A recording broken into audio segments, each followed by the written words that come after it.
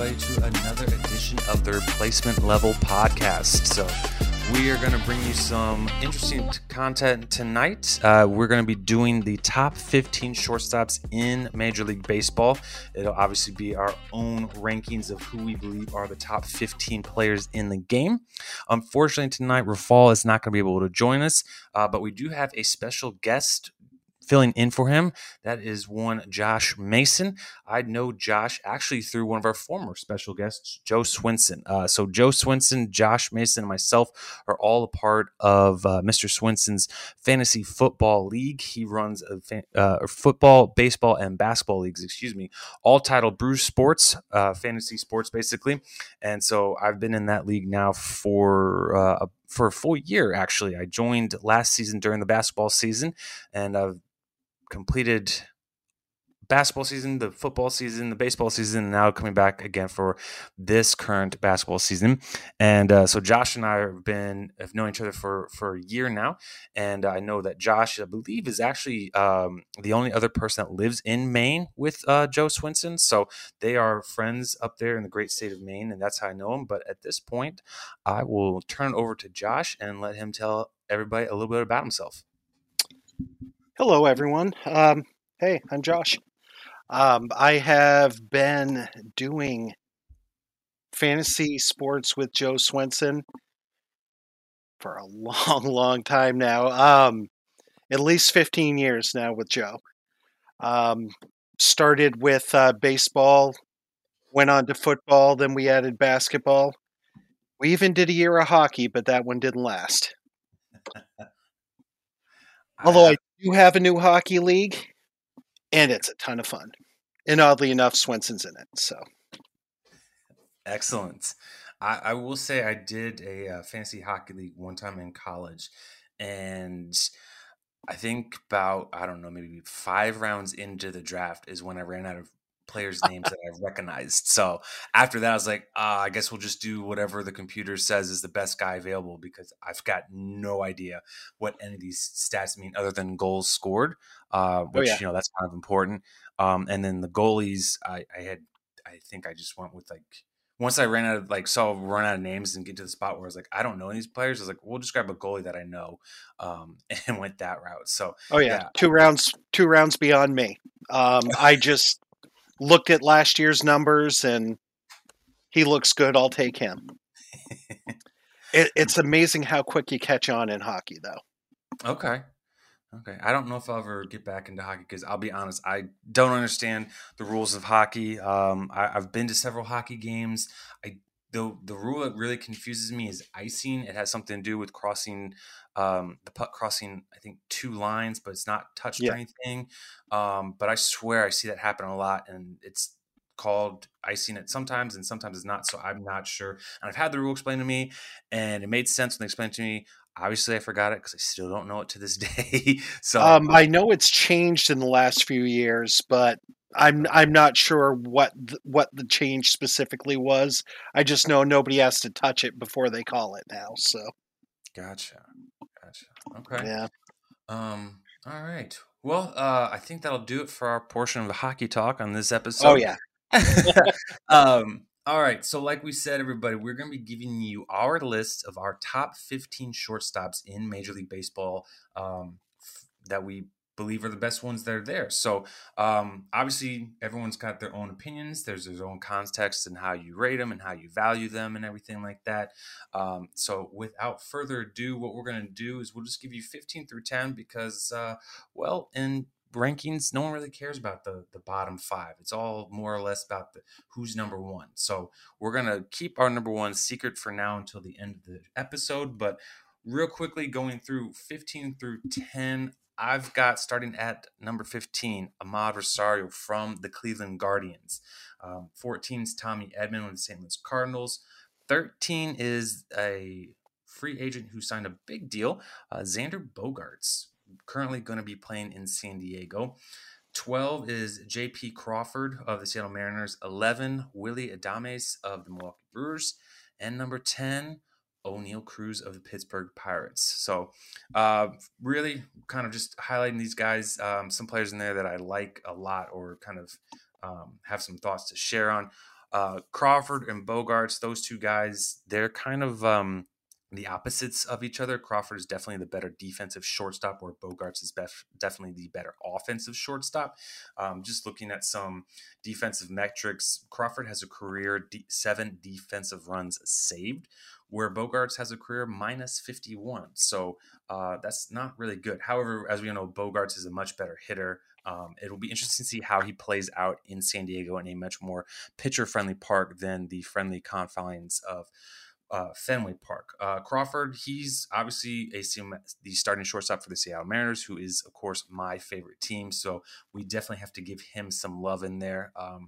His 2021 or 2022 season was kind of a sad state, especially after the 2021 season where we saw him really hit for 275 and crunch 35 doubles, I believe it was in the year, excuse me, 37 doubles and a 273 batting average. So last year he hit 243 and only 24 doubles. He's not a guy that's going to hit for a lot of power or steal a lot of extra bases, but he is a guy that is going to play solid defense. He's got a good enough arm to play there.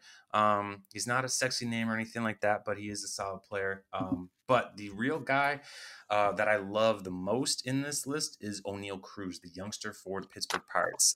As anybody who's followed the show knows, I live in Indianapolis, Indiana, which is the hometown for the Pittsburgh Pirates AAA team, the Indianapolis Indians. So I got to see O'Neal Cruz play a lot while he was at AAA. And first off, the guy is huge.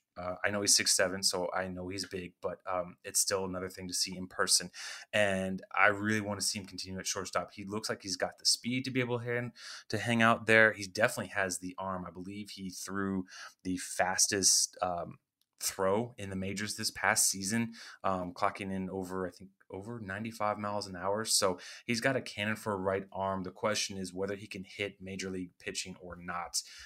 He definitely had his struggles last year as a rookie, not at all unexpected. A lot of rookies tend to struggle, but as the season came to a close, he started to pick things up, and I think he may have figured out how to handle major league pitching. So I'm very intrigued at how he will do this upcoming season. So, Josh, who do you have on your 15 through 10? 15 for me. Just talked about him, Mr. Cruz. I think the potential is definitely there. The power is there, and he's held up to being the centerpiece of a rebuild. I do come at things from a bit of a fantasy perspective, and the big concern is the lack of contact. Those strikeouts are pretty rough. More than 1 in 3 right now, but he did show that improvement toward the end of the season, and I think next year he'd move up at least 5 or 6 spots. 14, I have Javier Baez. Always has had great range, has been solid defensively. He can put a team on his back for a couple of weeks at a time, but like Cruz, he's prone to those strikeouts and can disappear for weeks and weeks. Also had Willy Adames in there. Decent strikeout rate, 25%. Could be better. Solid overall performer. He's not a guy you want to build a team around, but he's a good peripheral piece. And at the very least, he's better than half the guys out there. Number 12, I have Jeremy Pena. Great debut last year, showed power and speed. Did it in the midst of a World Series run. Very good future for this kid. I also had Rosario in there at number 11. He doesn't really do anything at an elite level, but he does everything well. Little bit of home run, a little bit of power, definitely can drive in some runs, a little bit of speed, can play a few positions, and just a reliable guy to have in your lineup. And at number 10, I have Tim Anderson. In the last few years, he's really learned to control the strikeouts. Good speed, good power, great batting average. In the past, he has a history of missing some time, so that is a bit of a drawback for him. But he's gotten it more under control until last year. But he's definitely heading in the right direction there. So um, those are 15 through 10 for me. Awesome. Awesome. All right. So, moving on up to number 9, I've got Mr. Wander Franco. He's definitely the star player for the Tampa Bay Rays.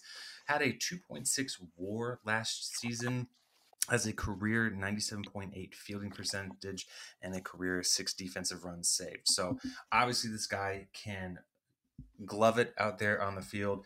Hits for a career 282 batting average. Unfortunately, he hasn't been able to be relatively healthy. He missed a lot of time last season. He's only appeared in 153 total games over his 2-year major league experience. But again, in that time, he's shown a very good eye of controlling the plate. He's got 50 career walks to 70 strikeouts, that 282 average, and his shown some signs of having some power in there. He's got 13 career home runs and 10 stolen bases. So there's a lot of intrigue and potential in him. The biggest thing is he just needs to stay healthy. And I'd love to see what he can do over the course of a full season because this kid is special. At least he looks very special in the minors. In the time he's played, he definitely looks like a all-star caliber Hall of Famer. So just need some health cooperation from him. Josh, who do you have at number 9? I have Dansby Swanson. Oh, A lot of strikeouts, but he still manages strong production despite those strikeouts.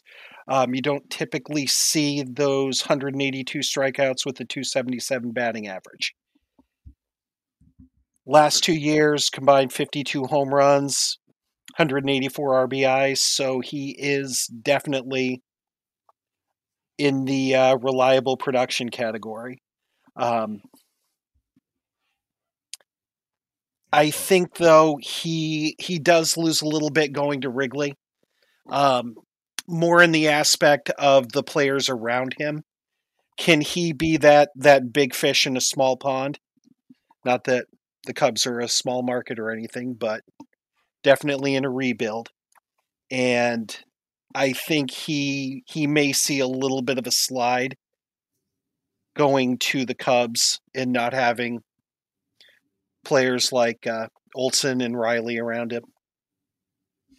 yeah, for sure. I mean, it'll be definitely interesting to see how Swanson does in his first year in Chicago. Um, so yeah, who do you have coming in at 8?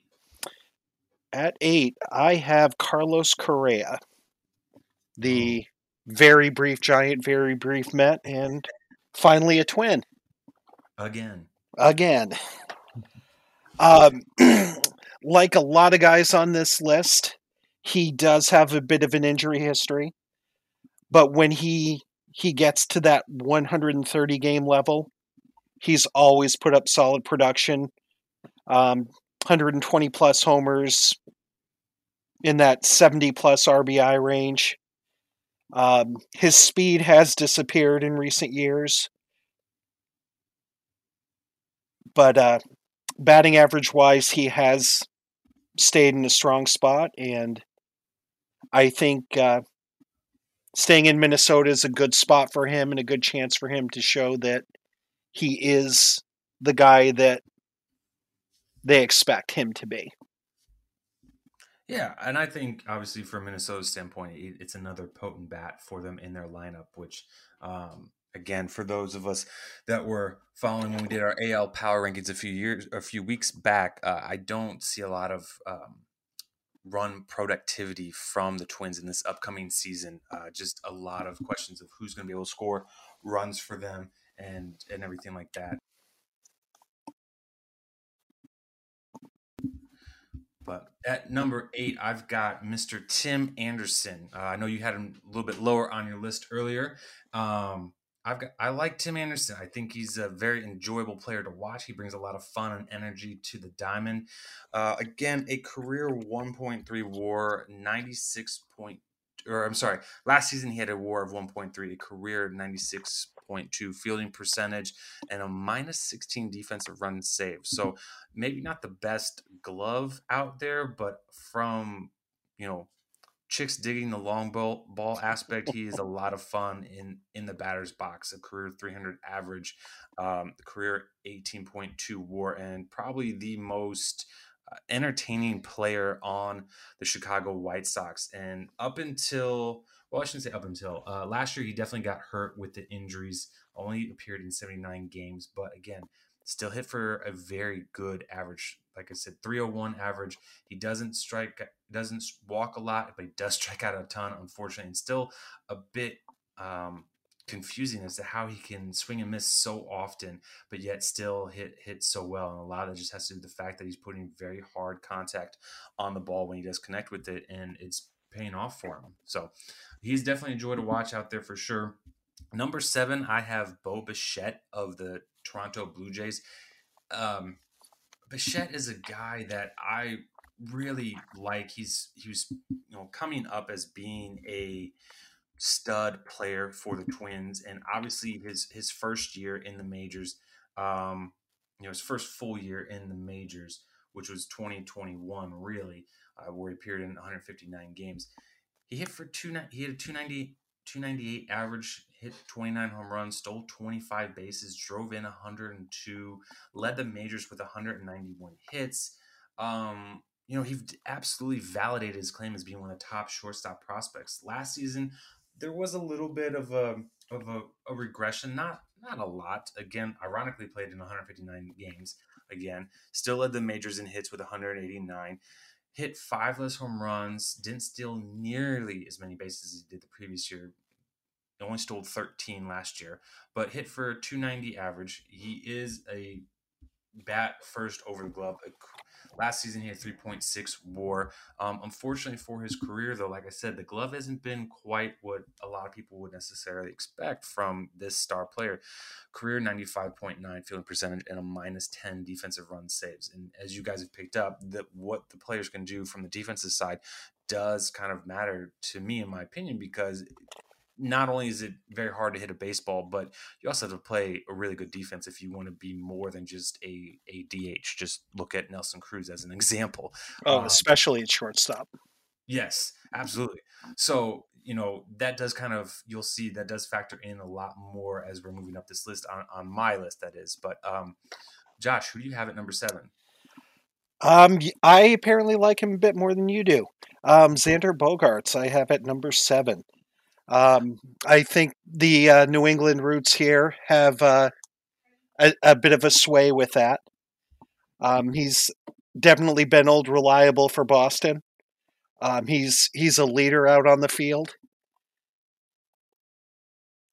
My concern is that he gets lost in San Diego, where he's been a focal point for the Red Sox for so long. He's just another superstar on that team. And I think that may have an impact on him for the coming seasons. He doesn't have the monster anymore to start pinging, to keep pinging those balls off. And I think a lot of those doubles are going to be long flyouts this year.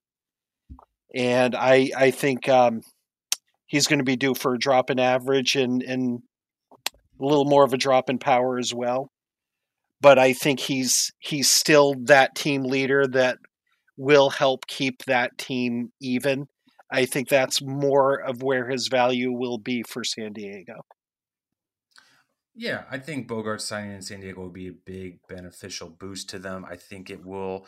I mean, you now have 2 players on that roster who have won a World Series. So that being able to speak to that and telling guys what needs to happen, I think will be beneficial. I think what you may see is instead of the home runs, I think you may see a little bit more productivity from the RBI standpoint. Obviously, he's going to be in a much better lineup than he was in Boston. But yeah, like we both said, that moving from the hitter's park that is Fenway to the more pitcher's park that is Petco is not going to be beneficial to his overall stats. No. At all. So, moving on, who do you have at number 6? I have Bo Bichette at 6. Okay. Um, had him to start last year on my fantasy team. I was so frustrated. I couldn't wait to get rid of him. He was driving me nuts through April and into May. Thank you. And yeah. And he ends up righting the ship. If you look at the final numbers of 2022 versus 2021, 29 homers versus 24, 102 RBIs versus 93. Bit of a drop in steals, but not so bad. I mean, his average only went from 298 down to 290. And when you consider, you know, the first, 2 months were really rough for him, the finish was strong and the overall numbers were there. Um, just monstrous upside for this kid. He just needs to maintain that consistency, and he's going to be toward the top of this list for years to come. Yeah, I agree, and my fantasy team also agrees on that. We are definitely You're building welcome. definitely building around Bo Bichette. So, number 6, I've got Jeremy Pena, and I'm going to first preface this as I'm not a fan of the Houston Astros. Yes, what they did in that World Series, cheating like that with the trash cans, I'm not over that. It's unfortunate that I hold grudges, but that's kind of what I do, and I just really don't like giving a whole lot of love to the Astros. I feel some of their players, it's a little too much. I've seen a lot of people ranking top 5 rotations, and they constantly leave the Seattle Mariners out of it, but they're always putting the Houston Astros in, which I just I don't understand why. I mean, yes, they've got some good pitchers in there for sure, but I like the Mariners rotation over the Astros rotation. Again, call me a homer, that's fine. So it's kind of unfortunate that I do have Jeremy Pena so high and that I'm about to shed a lot of love on him. He is my number 6 shortstop, and the kid's good. I'll just say it. The kid is really good. His first full major league season, he hit 132 hits, hit 22 home runs, a 253 average, which in today's baseball, it's not terrible. It's actually fairly good. Had a career or has a 4.8 WAR, which obviously is for his career. Maybe the most impressive thing was a 96.3 fielding percentage and 15 defensive runs saved. For his first year. And just looking up at some of the other shortstops that are on this list, I couldn't find a single other person who had that many in a positive. I mean, the closest one is Adames with 12. Tommy Edman had 10 as well. Or I should say, that's Adames had 12 in his career, and Edman had 10 in his career. And again, Wow. Pena had 15 in his career, which is only one season long. So what he can do in the glove, it makes absolute sense why they were fine with letting Carlos Correa go in free agency. This kid, I expect to only get better on the offensive side of the plate. If he never hits 300 or anything beyond that, what he does with the glove and being able to contribute what he does with the bat will be more than enough. I mean, again, in his first year, he wins a World Series. And not only that, he wins the World Series MVP. He also got the ALCS MVP and a gold glove. That's a heck of a first year in the majors. And, he's only 25. He's going to get better. So, And the only reason I had him as low as I did at 12 was, as you said, first year. yeah. Just want to see that consistency, and he shoots way up my rankings. Yeah, absolutely. Absolutely. I mean, uh, I feel a little odd having him so high up there, considering we do have such a small sample size in baseball, like a full year from him compared to some of the other guys in there. But I don't know. I'm just really impressed by that first year. Absolutely. Moving on to number 5, I've got Corey Seager. Obviously, left the Dodgers to take the bag and go to Texas. Um, Corey Seager is definitely a player that can be a little lightning rod ish. Some people really like him and see how great he is. Other ones are like, yeah, he's not so great.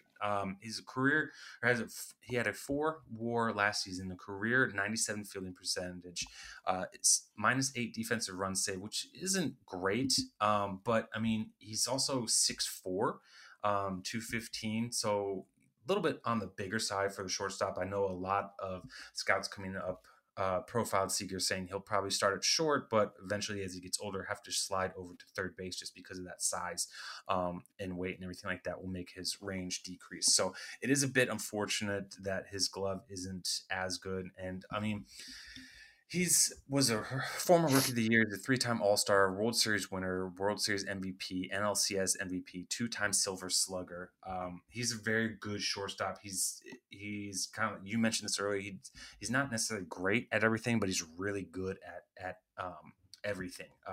The biggest concern for me is last year, while he hit the most home runs he's ever hit in a season with 33. It came at the cost of his batting average. I mean, he is a very solid batting average. The lowest he'd ever hit prior to last year was in 2018 when he hit 267. Granted, he only appeared in 26 games in there, so very much that average could have arisen had he been able to play more games. But that was also where he had, I believe, a bad leg injury or maybe a hip injury, and then also Tommy John as well in there. So, but last year he hit 245. My concern with him is that what we're going to see from him, being in the AL more often, or is that just a 1-year adjustment period to the AL and we'll get back to his career 287 batting average? But regardless, what he does at the plate is very, very good. A lot of teams are going to, would want him. Obviously, one fun fact on him, and for those who know me, usually when I say fun fact, it's kind of not really a fun fact, but the fun fact is, for stars who star players, their batting average with 2 outs or with runners in scoring position tends to go up, which is what you want to see in the stars because they're the stars and they're the ones that obviously get signed the big money because they are productive in the toughest situations. With Corey Seager, unfortunately, in those situations with 2 outs or with runners in scoring position, his ability to put the bat on the ball goes down. And that is unfortunate because that is something that Texas is really, the contract they gave him, that's really something they're expecting from Seegers, to be their guy they can build around, be the guy in those clutch situations with 2 outs or with a runner in scoring position. You need to get this guy in.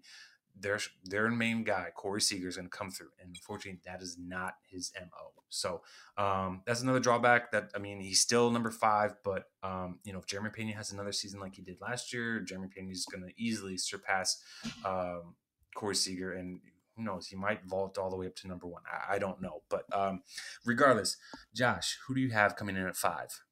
5, have him a little higher than you did. I have Wander Franco at 5. Okay. I have to say your analysis, I swear you were standing over my shoulder reading my notes. Just stay healthy, great contact rate, 70 strikeouts and 652 career at-bats is phenomenal. 282 average, nothing wrong with that at all. The power's going to come, just needs the at-bats. He's only 21 years old. If you compare him with Bichette, who's 24, Pena also 24, this kid is going to be a monster. He has massive, massive upside. Just stay on the field, and we're going to see it within the next 2 years. Yeah, I'm really hoping so on that as well. I mean, there's another fantasy league that I'm in, and he is definitely one of the players I've kind of built my team around. I purposely sucked the year before he was called up to the majors to accumulate a lot of draft picks so I could have enough ammunition to be able to grab him sooner than everybody else did. Yeah, I'm really hoping that he can come through. And like you said, health is his biggest concern at this point. So, Josh, who do you have at number 4? Number 4. I was surprised I had him this high. When I looked at the numbers, I felt it was absolutely justified, and that's Bobby Witt. Oh. Okay. I was looking at him. I expected a considerably higher strikeout rate. I was expecting it to be around 30%. He sits at 23% strikeouts. Still a little high, but when you consider his track record, to improve where he's been at the major league level is a great start. 20 home runs, drove in 80, 30 steals, hit 250 his rookie year. He's only going to get better. I would like to see a few more walks in there and overall getting on base at around a 34% clip, get that up from that 290. That would be one of the bigger areas he can improve in. But he held up to being the pressure of being that focal point for Kansas City. He's the star for them going forward, at least for the next 4.5 years or so, 4 to 5 years, and then he'll get the big contract somewhere else and make Kansas City sad. Yeah, But massive, massive upside for this kid. yeah. Royals fans are definitely not going to like that analysis of him leaving their beloved team. Oh yeah, But yeah, they should be used to it by now. yeah. Unfortunately, number 4, I've got Carlos Correa. I know you had him lower in the list, and he's just he's really good. Again, a former Astro, so I don't want to go too overboard on the praise. But last year with the Twins, had a 5.4 WAR, hit 291, hit 22 homers. Was able to stay healthy. He had a very good season. It's the third time, excuse me, in his career he's played over 130 games in a season. So, he's definitely a good player. And he last year, he had a phenomenal season at short as well from a defensive standpoint. Last season, had a 983 fielding percentage. His career is 981, so it was a little bit better than his career. Last season, he's had three defensive runs, bringing his total up to 70. The year prior, though, in 2021, he had a 20 defensive runs saved. 20. So obviously a lot better than what Jeremy Pena did in there, but I would say that might be a little more fluke-ish, because the highest he'd ever done in that category before 21 was in 2018 when he had 11. So it was definitely a phenomenal 2021 season, and it could be said that he picked the right time, as it was a contract season for him to have his best year. But Carlos Correa is still one of the best shortstops in the league. It'll be interesting to see how his health holds up as the season goes on. Obviously, we all know that the whole reason he's not a Giant or a Met is because of I believe it was a broken leg or some leg issue they had back in the minors, and they're really worried about how that injury is going to hold up over the rest of his career. Some degeneration issues and concerns with that. So, but for now, he's still one of the better shortstops in Major League Baseball. Number 3, I've got Dansby Swanson. I'm obviously a lot higher. I know you had him a lot lower, but I like this kid.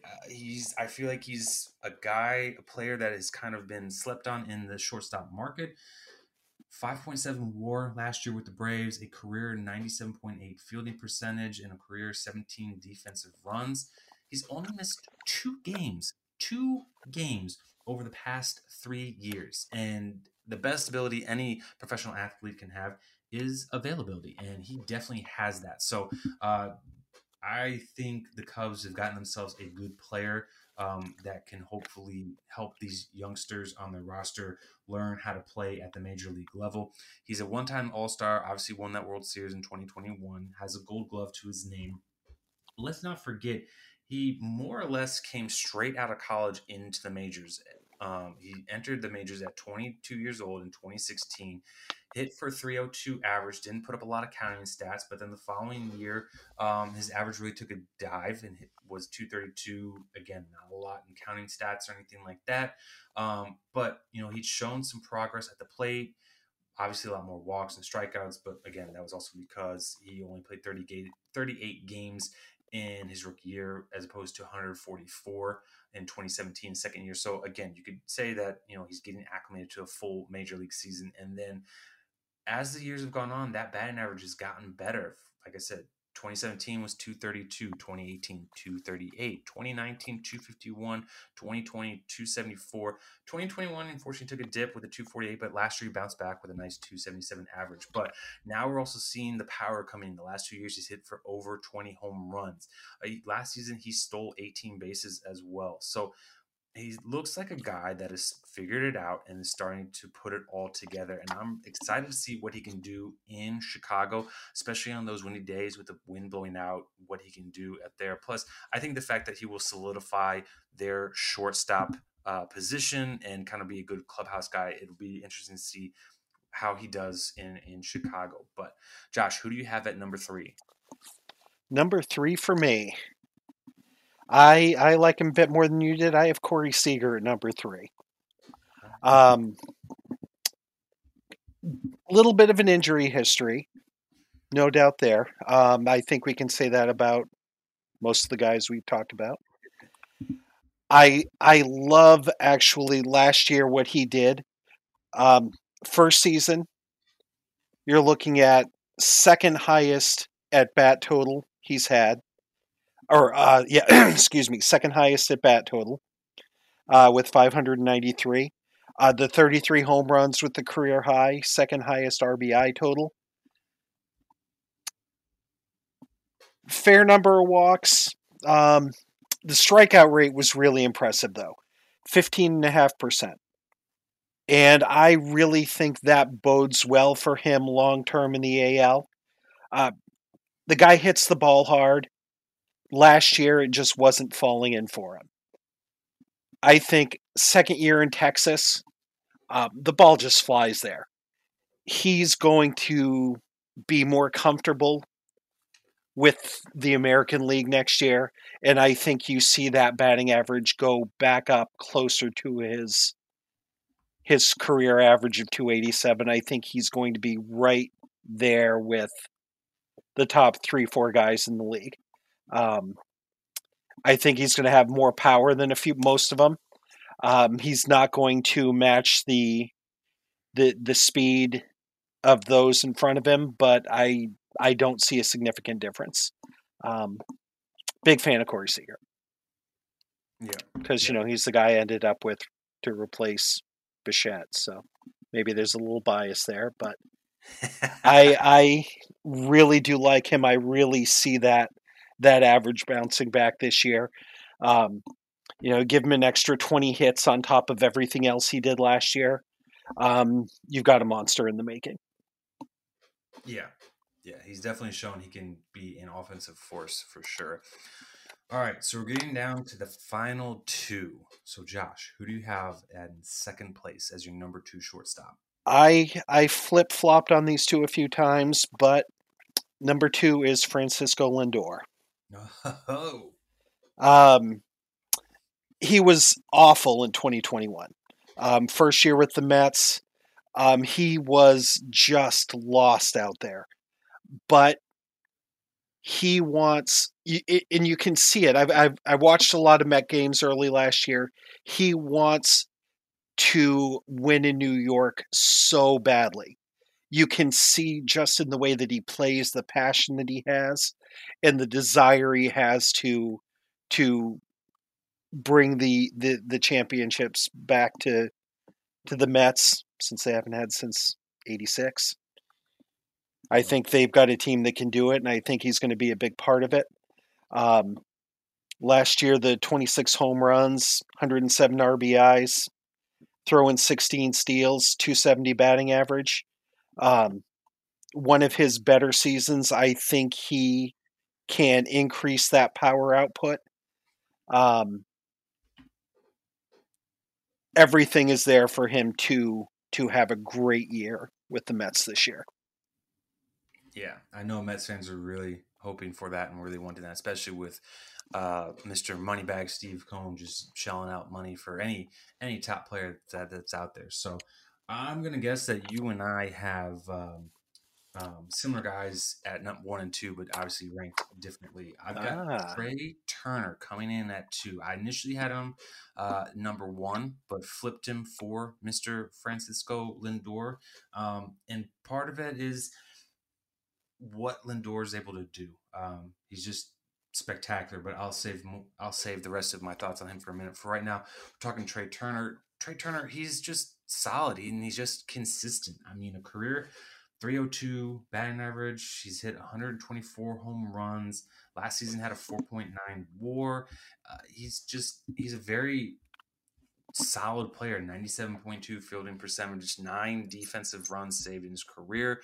He hasn't ever, to my knowledge, had a bad season. I'm talking bad season that like everyone look at and say, oh yeah, that was a bad year. I mean, he's had bad years for by his standards. The lowest he's ever batted in a season was 271. If that tells you guys anything. He's led the majors in that 2018 season when he hit 271. He's led the majors with 43 steals. He also led the majors that year with playing every single game, 740 plate appearances, 664 at bats. And again, that was possibly his worst season of his career. I mean, he's just very, very good. He's not going to hit a lot of home runs. His career high is 28. He did that in 2021. But he's a all two-time All-Star, 2019 World Series winner. He's won a Silver Slugger, got a batting title to his name. I think the Phillies made a good move in getting him. I don't expect any sort of rough patch or like, hey, new city bumpiness, kind of anything like that. I think he's going to be a great addition to the Phillies roster and what they can do. They could probably still use some help defensively, but everyone I think was saying that last season. Look what happened with them; they ended up in the World Series. So the addition of Turner, I think, will only make them better. And yeah, so number one, like I said, Francisco Lindor is my guy. He's, you mentioned it, his 2021, his first season in the Bronx was not a good season. It was obviously a season to be forgotten. And, you could say, looking at some of the stats he put up in Cleveland, that, it was maybe a little bit expected. The last season in Cleveland, he hit 258, only hit 8 home runs, drove in 27, but again, that was in the COVID That was season. COVID ball, yeah. Yeah, so if he plays a full typical major league season, do we see his numbers kind of climb and get back up a little bit higher? Probably. I mean, there's nothing at that point that would say he should be having that bad year that he did. But obviously, the first season in the Bronx, he hit 230, still hit 20 home runs, stole 10 bases, but obviously nobody would say it was a good first impression or anything like that. So 2022. He had a nice bounce back, hit 26 home runs, drove in 107, hit 270, stole 16 bases, played in 161 games. And he's got, a very, you talked about a passion and a joy to play the game, and obviously wants to make, positive things happen for the Mets. I think ultimately he'd like to turn New York from a Yankees state into a Mets state. Yeah. And honestly, I think the Mets have a better shot at winning the World Series in the next decade than possibly the Yankees do. I agree. Cohn's going to spend the money. They've got star players in there. And the best thing about Lindor was, even in that bad intro season in the Mets, he still, for the most part, was able to continue to be who he was. He didn't really change or anything or didn't fold under the pressure of being in the spotlight. And he, I would say was rewarded this past season with having a great year, great bounce back and everything. So, yeah, I like him. Yeah, He's special. I kind of want to throw out that one bad season last year as a fluke. And there were some injuries there for him last year. 125 games. I think he initially felt that he had to justify that contract, and he did feel the pressure of New York, but he wanted it so badly that he just pushed through and just kept playing hard and endeared himself to the fans to the point where you get past those boo birds, you win them over, and then 2022 comes along and you're right back where you're supposed to be. Yeah, absolutely. And that's great to see from him. Like I said, we've seen a lot with players going to the Big Apple and folding under that pressure and under that, constant criteria of, this is New York, this is how we do things. Like, you are the best and you need to be the best night in and night out, and not everybody can handle it. So the fact that he struggled through that but was able to come out on the other side in a positive manner, that's another thing that I like about him. So Josh, I think I know who you got at number one, but give it to us. Who you got? Kike Hernandez. No, not really. Oh. Yeah, no, I think I let the fantasy perspective sway me a little bit here with Trey Turner. I think with him, it's just the consistency, the high level of production, even when he's injured. He plays better than probably 2/3 of the league. One of the best leadoff men in the game. Absolutely just knows how to get on base and come around and score. He really does a great job keeping the strikeout rate under control. You look, you see 131 strikeouts, but that's in 650 at bats. So that's not nearly as bad as it seems. He's willing to move around a bit as needed. The Dodgers had a lot of versatility, so he spent some time at second base. He spent some time in the outfield. Just one of those guys who is great for a team. Like you said, lowest batting average for him aside from his rookie season, was the 271. And from there goes 284, 298, and a whole lot of 300s in there. Yes. The guy just plain hits. He hits, he gets on base, he creates havoc. And I think the Phillies lineup is going to be great for him. I think that's going to be a good town for him. They're going to love his style of play. The Dodgers are great, but I think California is kind of laid back. I think Philly is going to appreciate what he brings to the table, and it just sounds odd saying Philly's appreciating anything. But they don't appreciate Santa. No kidding. I mean, geez, they're going to throw beer bottles at him. What are they going to do to poor Trey Turner? No, Right. he's going to be good. He's going to be good. They are going to love him. He's not going to give anybody cold there. Yeah, no. And looking at his stats, it is interesting too. Like you said, hit 328 in 2021, which won him the batting title. Obviously, it is interesting. In 2020, he hit 335, and that didn't win him.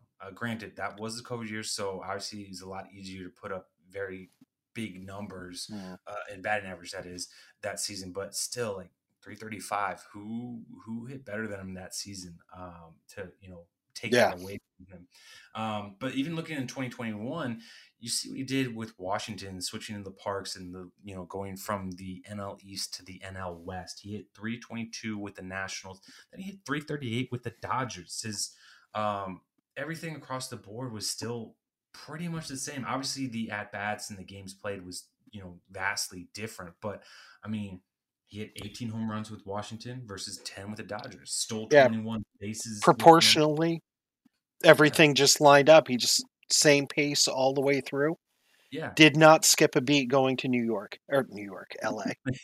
Yeah, and I agree with you. I think that's what's going to carry over in Philly as well. And there's absolutely nothing wrong with being consistent like that. And like I said, I originally had him at 1, but kind of just looking at Lindor and what he's done, like those, he is better than Turner in my opinion. But with that being said, there's a lot more consistency with Turner, and I think at this point it's a matter of, do you want to roll with a guy who's maybe got a little bit higher ceiling but also a little bit lower floor, or do you want to roll with something that you can basically kind of just like, hey, this is what he's going to do every day, every at bat, every game. I know what's coming. I can just kind of build a team around that because I know what I'm getting from this one player versus someone who's got a little more volatility to them. So yeah, I mean, Turner really excels in those numbers you can, those things you can see. Mm-hmm. I think Lindor really excels in the things you don't necessarily see in a box score. I think Lindor far exceeds Turner in that aspect of the game. Mhm. And it really could have gone either way for me as well. Yeah. Like I said, I think it was the fantasy perspective that swayed that for me. Um, from a fantasy aspect, I would definitely pick Turner first over Lindor. Real baseball, uh, I don't think you can go wrong either way. Yeah. Yep. Yep. Absolutely. So, well, that about does it for this week's episode of the Replacement Level Podcast. I want to thank Josh Mason again for joining us this week. Rafal, Thanks hopefully for we'll be having back. me. Absolutely, man. Thank you. Appreciate it. And we'll definitely be in touch about once the season gets underway or as we get a little bit closer, seeing if you want to come back and join us again. Maybe you'll be able to meet Rafal, but hopefully I'm Rafal is game. able to come back next time that we do this show. And for everybody else that's out there, thank you again for listening. We really appreciate it and have a great night, everybody.